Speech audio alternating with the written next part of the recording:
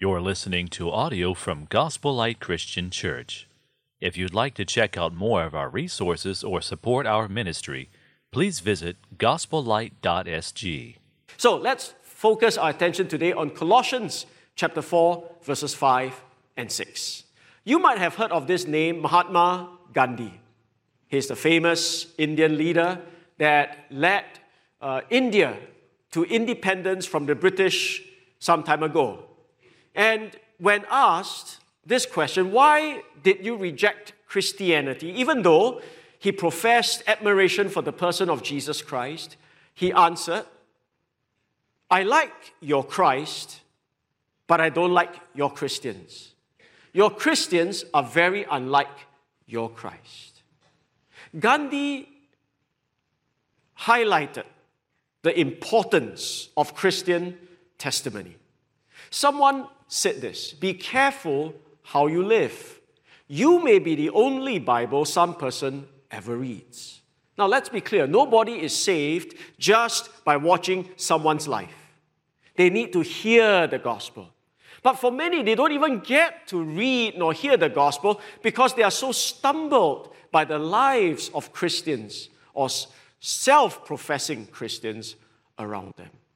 We are reminded about the need for evangelism and good testimony and witness in Colossians chapter 4 today. Paul says, walk in wisdom toward outsiders, making the best use of the time. Let your speech always be gracious, seasoned with salt, so that you may know how you ought to answer each person. Here, the emphasis switches to a witness before a watching world. Paul says, walk in wisdom toward outsiders, people who are out of the faith, people who are not Christians, people who do not have a personal relationship with Jesus. And you should know how to answer each person. This is logical, especially last week we saw how Paul asked the church to pray for him that there will be the advancement of the gospel. So he now applies it to them. This is how you should live. This is how you should witness. We know this is about witness before a watching world, not so much about life with Christians, because in chapter 3 we have already spoken about the relationships in the church. So here Paul is saying, be a good witness in your life and in your speech. I want to remind all of you, this all flows from chapter 3 and verse 1.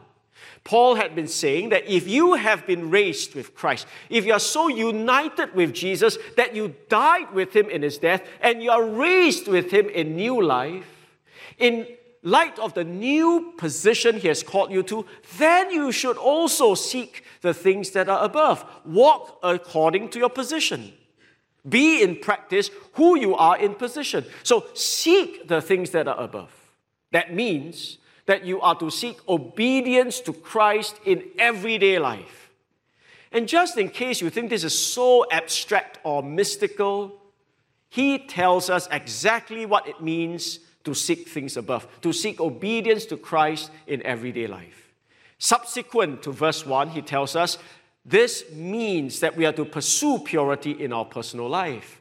It means that we are to pursue or preserve the unity in the church. It means that we are to be a people who would observe the order in the household. And as we learned last week, we should be a people who are faithful in prayer. Today, the fifth and last aspect of seeking things above is to have that wisdom and graciousness in testimony before a watching world. Or if I may put it in another way so that it can be a title for you, is Gospel Light Shine.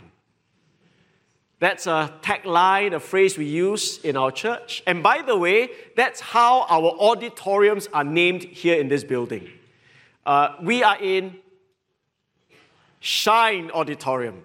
Level 2, that auditorium is called Gospel Auditorium. Level 3, where our children are, is called the Light Auditorium. Why didn't we call it Paul Auditorium or Fred Auditorium or Jason Auditorium? Because it's disgusting. If we call it according to our names, who are we? But we want people to know the gospel of Jesus Christ. We want our church to be a people that represents Christ and to preach his gospel. So, gospel, light, shine. And that's the sermon for today. It's vital that we do so. Jesus said in a Sermon on the Mount that we are to be the salt and light. He tells us in the Great Commission in Matthew 28, we are to go and make disciples. The early church obeyed that because they became witnesses of Jesus in Jerusalem, Judea, Samaria, unto the uttermost parts of the world. And if you think about it, if this is not what we are supposed to do, then the moment we believe in Jesus, it would be almost perfect if we should die and go to heaven straight away. Because everything you can do in this world can be done a lot better in heaven. I think we'll sing better, we'll worship better, we will obey better, we'll obey perfectly there. But the only thing we can't do in heaven that we must do here is to be a Christian witness before a watching world. So gospel light shine is really critical. How? How can you and I be an effective witness for the gospel today? I think Paul gives us the instructions in these two verses. The first thing I'd like us to observe in Paul's words here is that in order for us to be shining as gospel lights, we got to get this right. We've got to have gospel-centered lives. He says, walk in wisdom toward outsiders. I'd like us to break this down word by word. It says walk. The word there in the Greek is peripateo, which means literally to walk around. And in Singapore vernacular, we have the word kia lai kia ke. Actually, I think Hokkien and Greek quite similar. Over the years, we have found. So, peripateo means to walk around, or Hokkien, kia lai kia ke, 走来走去. But it is a figurative way of referring to life. So, walk is a picture of living, that's all. So, live in wisdom, that's the idea. Paul has invoked this word walk a few times in Colossians, and it's useful for us to be mindful of them. He says in chapter 1, walk in a manner worthy of the Lord. And that means you walk in a way that is fully pleasing to Him, bearing fruit in every good work, increasing in the knowledge of God, and so on and so forth, as we've learned in a sermon in chapter 1. How should you live your life? Live your life in a manner worthy of the Lord. In chapter 2, he also invokes the word walk when he says, therefore, as you received Christ Jesus the Lord, so walk in Him. The idea here is just as you have believed in Jesus alone for justification, continue to look to Him, trust in Him, and nothing else. In chapter 3, it's interesting, one walk in every chapter. He says, in these you too once walked. In what? In these sins that were mentioned in verses 1 to 6. Stop living in sexual immorality, in covetousness, filthy speaking. Stop living in these things. You once lived in these sins, but now don't do it. So now in chapter 4, he says, walk, live in wisdom towards outsiders. The focus now is with regards to how people see you. He says live in wisdom. The word wisdom we have looked at is the word Sophia, which refers to intelligence or skill in applying to life. But I would want to very quickly say the wisdom here is not about worldly wisdom. There are people today who are worldly wise, very street smart, savvy. That's not the idea I think Paul has in mind, because we understand the word wisdom from how it has been used in Colossians. The Sophia that is mentioned is a spiritual wisdom, a wisdom according to God.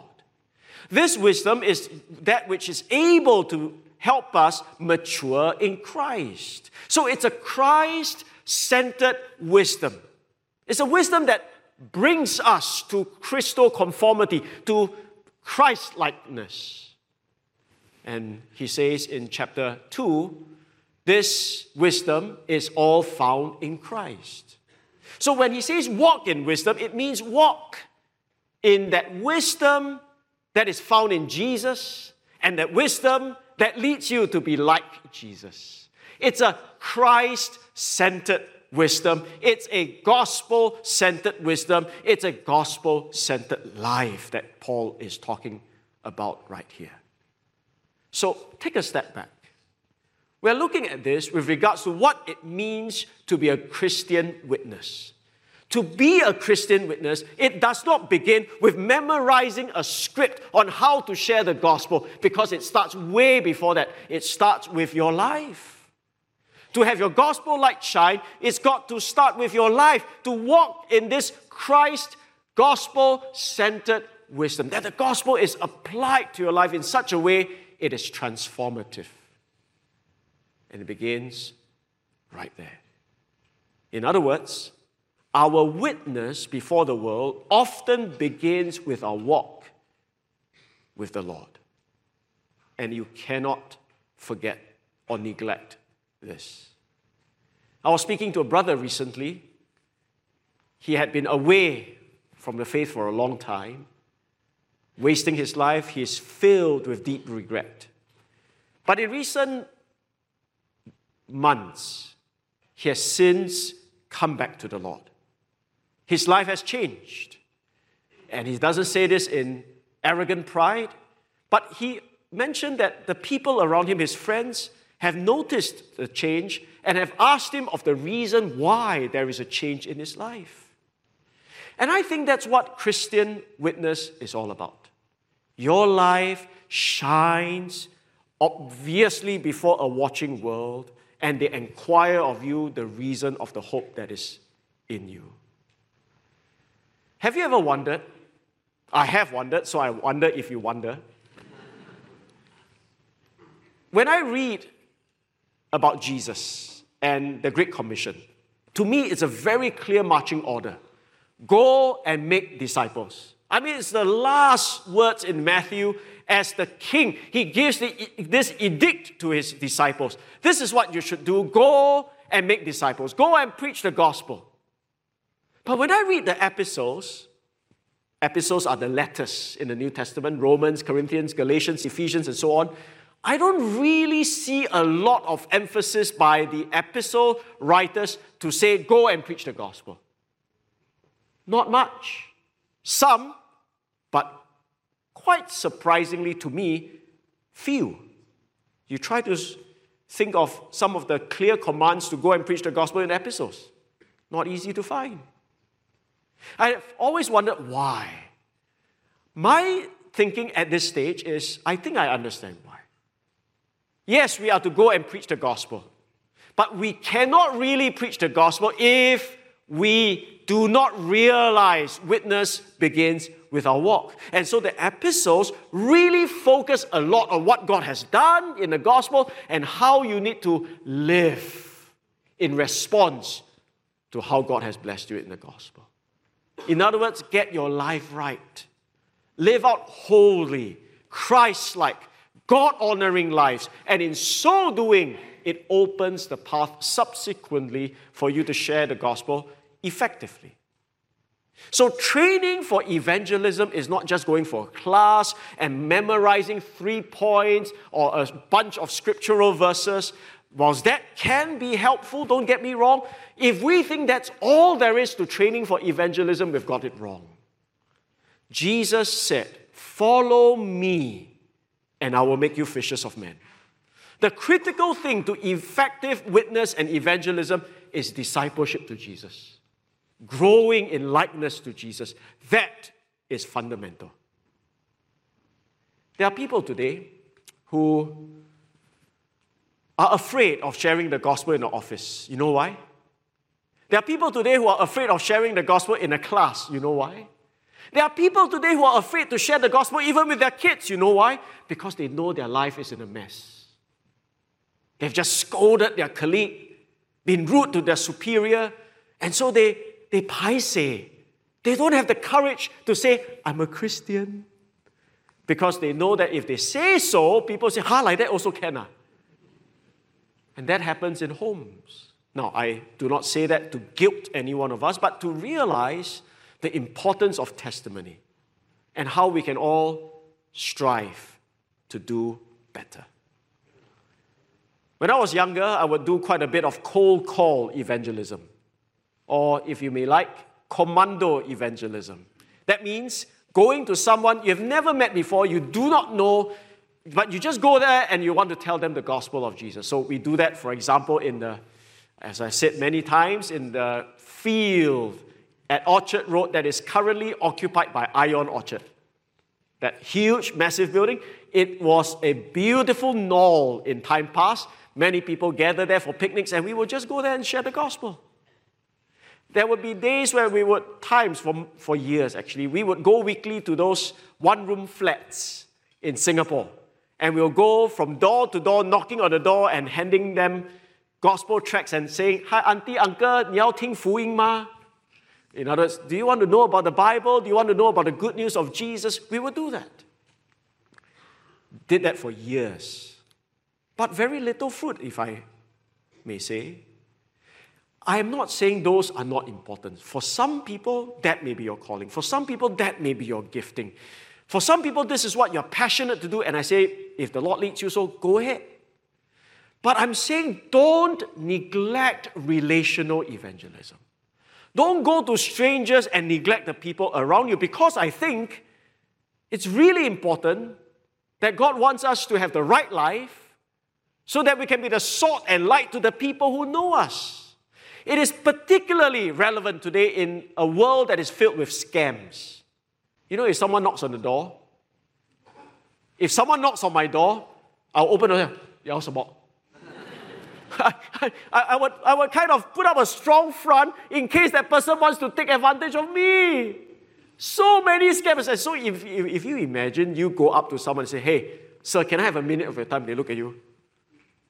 Because you're out to scam me. Now, if you want to share the gospel, I'm sure you're not trying to scam anybody. You want to love the person. But that's not what people may perceive today. So it's vitally important to realize, I think biblically, the best way to reach out to people is through your life testimony, through the relationships God has already given to you.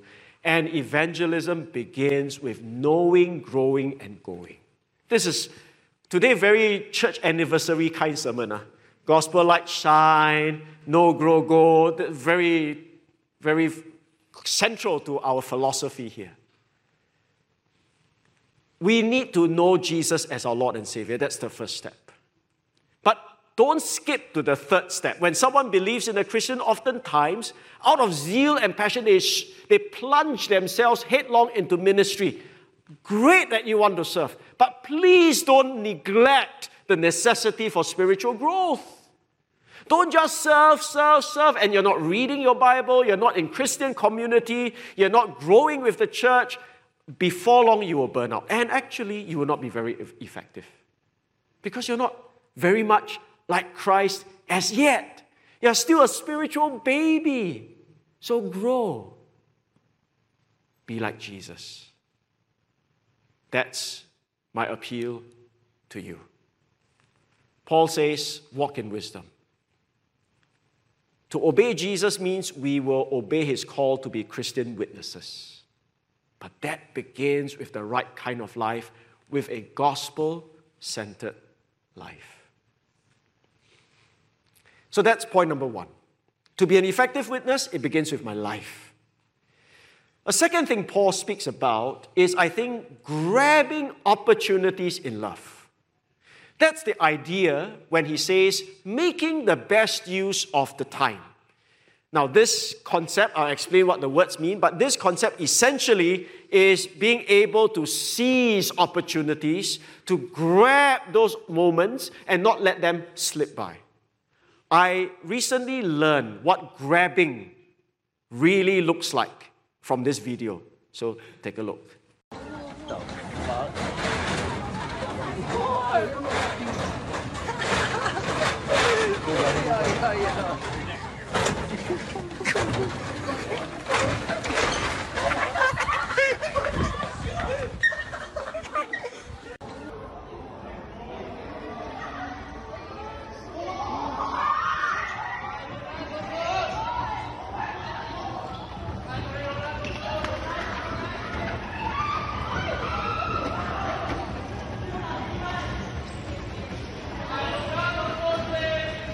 I might see some gospel lighters there. I say that you guys are not you guys lah.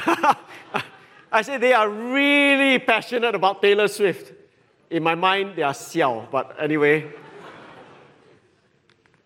That's what seizing opportunity looks like. Because you know if you're not fast enough, if you do not react, if you do not fight for it, you will not have it. You will lose it.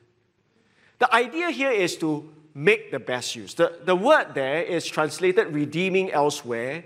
It's the word ex agarazzo, which means to buy back. It's an idea of a shrewd businessman who sees a good deal and buys it, but for himself, he says it's a good deal. That's how I should use my time. That's how I should seize on the opportunity. The word time is the word kairos. Kairos refers to a specific period, a situation, an occasion. So, properly looked at, it's an opportunity. It's different from the word hora, which is an hour, or the word chronos, from which we get chronology.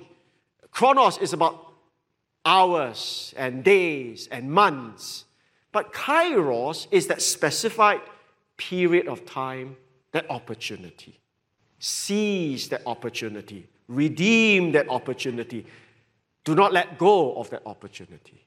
What does that mean? Well, there is this soldier who got on a train together with his commanding officer. And they happened to sit opposite a very beautiful young lady and her grandmother.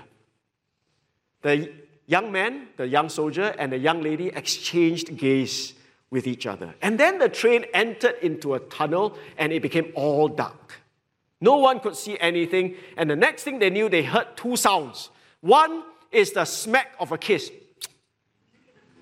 The second is a slap across the face. Pia!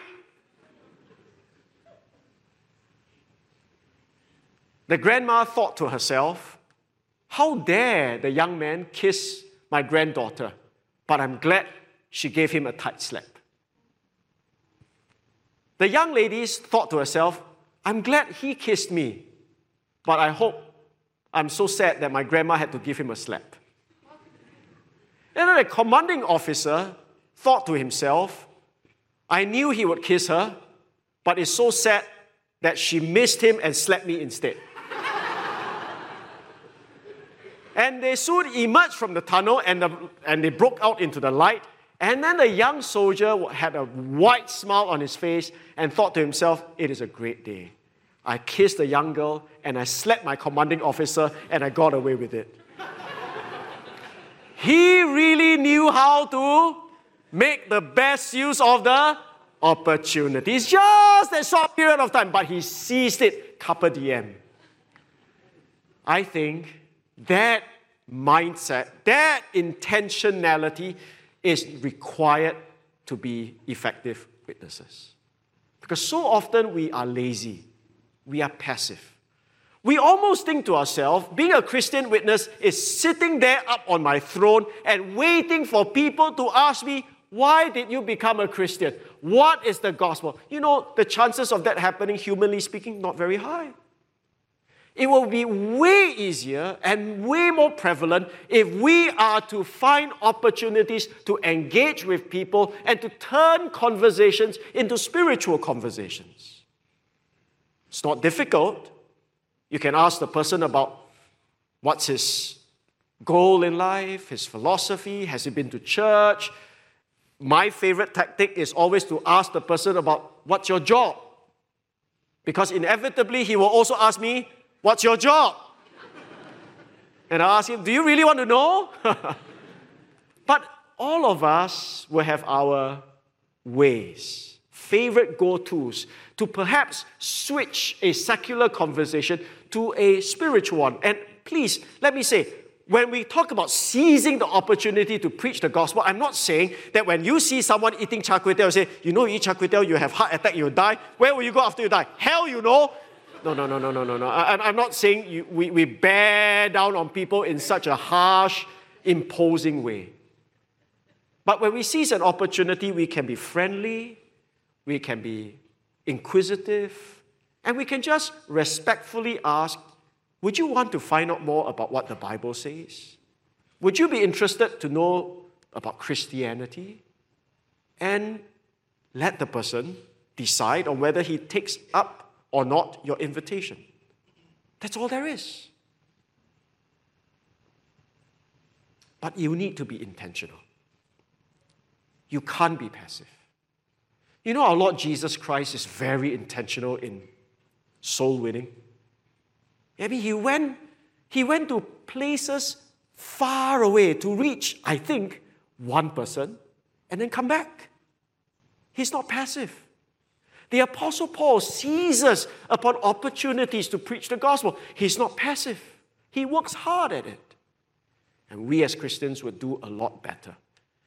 In our office, in our homes, in our schools, where we live, in Punggol, in Singapore. Oh, God be, I think, greatly glorified if we could just seize the opportunity. Opportunity, it's an interesting word because it's the name of one of the Greek gods in Greek mythology. Opportunity is sculpted like this, is pictured like this. And in one of the sculptures, there is an epigram, a simple statement to describe opportunity. It goes this way. Why do you stand on tiptoe, opportunity? Opportunity replies, I am ever running. Why do you have a pair of wings on your feet? Because I fly away swiftly with the wind. And why does your hair hang over your face? Right in front, of course, the sculpture here not so clear, but it's supposedly in front. For him to seize me by the forelock when I come. For people to grab me when I come towards them. Opportunity, why is the back of your head bald? Because when I'm gone, none can hold me or lay hold of me. That's what opportunity is. It comes swiftly, it goes swiftly. You've got to grab it when it comes, and when it is past you, it's too late. So, to be an effective witness, we've got to make the best use of the time. We've got to grab opportunities in love. We are not grabbing Swifty tickets for our own consumption. We are grabbing opportunities to love them and to help them toward the Lord Jesus Christ. Finally, to be an effective witness, to be a shining gospel testimony. Not only must we be gospel-centered in life, we must be grabbing in love. It's very clear. In verse 6, we got to be gracious with our lips. He says, let your speech always be gracious, seasoned with salt. Now, I know that in the Bible, salt can be used for different things. It can be used for flavoring, for pleasure. It can be used for purification. There are purification rites that involve salt. It can be used for preservation. But I think because Paul has kind of linked this together, the idea is seasoning, to bring a kind of pleasure. And it, I think, ties in with the word gracious.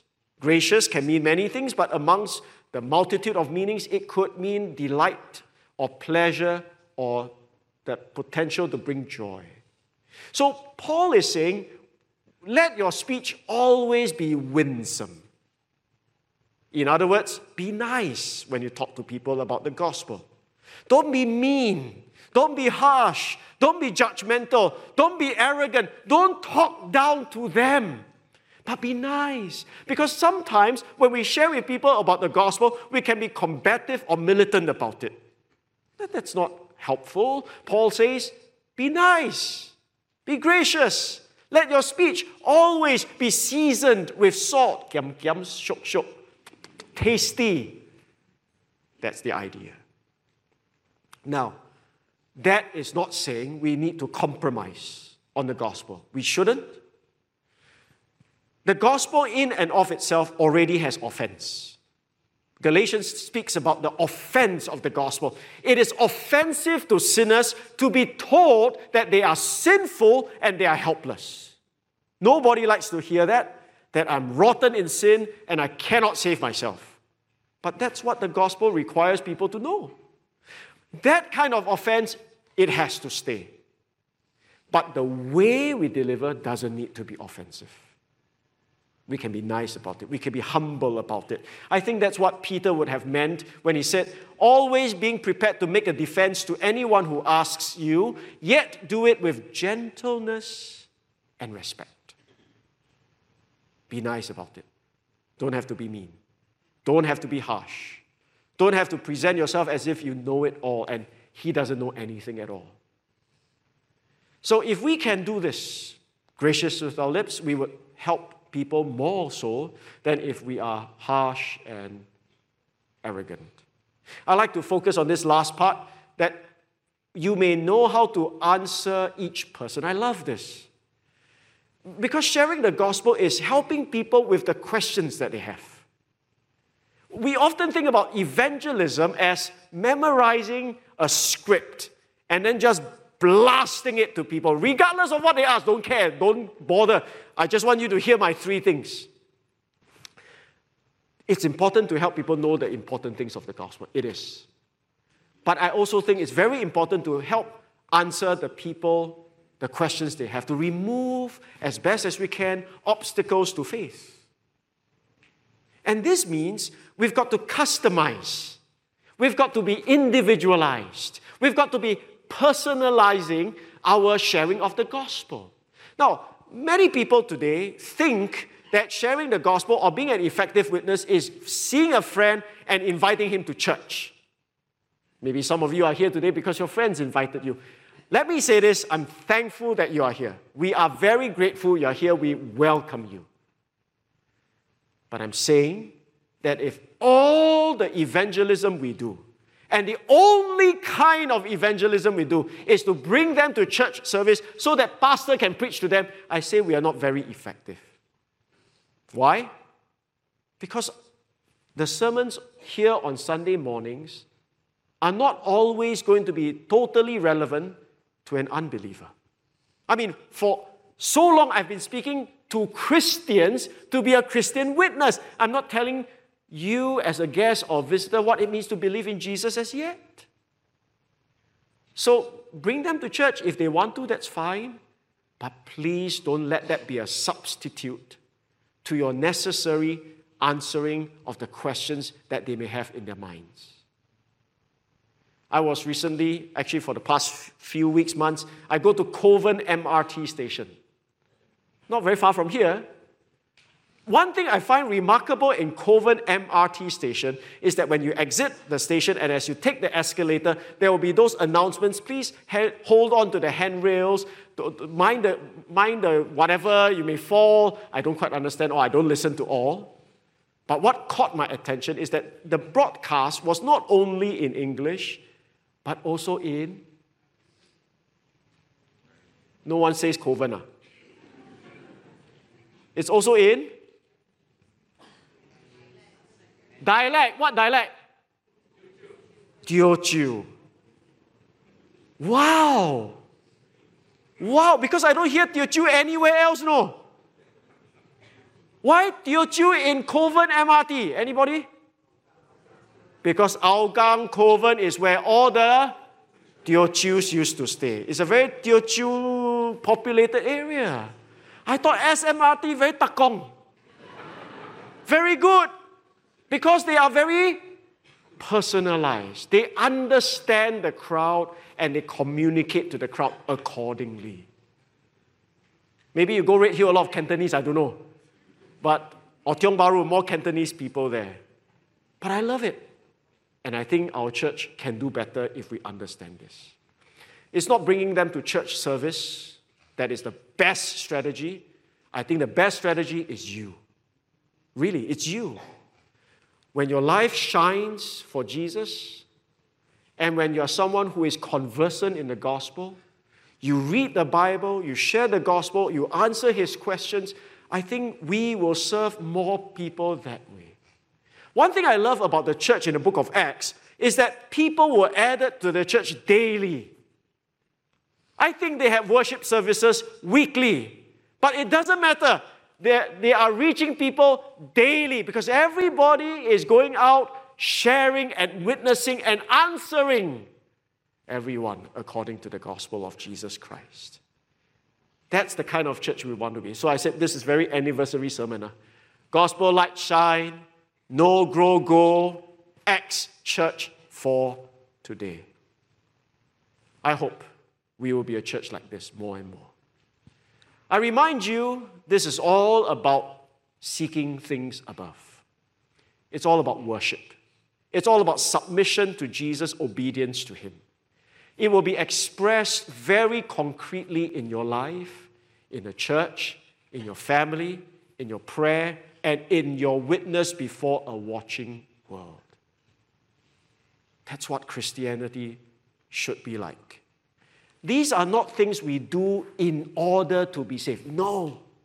But these are things we would want to do because we are saved. Because we are joined with Jesus. Because we have been given this new life and salvation. Now I present myself a living sacrifice. Not that I die, literally, but that I would give up what I want to do what God wants. In all these 5 areas in particular here. So, I can't be here on Anniversary Sunday. I hope this kind of makes up for it. May I encourage us in the new year to come as a church, let us aspire to have gospel-centered lives. Study the Bible. Join a care group, a discipleship group, and don't just join because of the sake of it, but join it because you want to grow, because you want to be mature, because you want to see the gospel applied in your life, that God will transform you to be a better worker, a father, a husband, a wife, a better minister for Jesus' sake. Know, grow, go. Your witness often will begin with your walk. I pray that as a church, we will not be passive. I hope individually we will not be passive, and congregationally we will not be passive, but we will be actively grabbing opportunities in love. If we pass through a dark tunnel, let us give a kiss and a slap. Because very soon, you can't do it anymore. And if God has given us this lifetime, let us use it well for His glory. And finally, let us be a people who will cultivate this graciousness in the way we evangelize. Don't be harsh, judgmental, arrogant, but be nice, be winsome, helping people one by one. You know, if each one of us would just win or lead someone in the gospel in 1 year, we will be a totally different church by next year. That's all it takes. And that's all there is for us to have gospel light shine. May God bless this church, not for our sakes, but for the name of Jesus. Let's bow for a word of prayer together.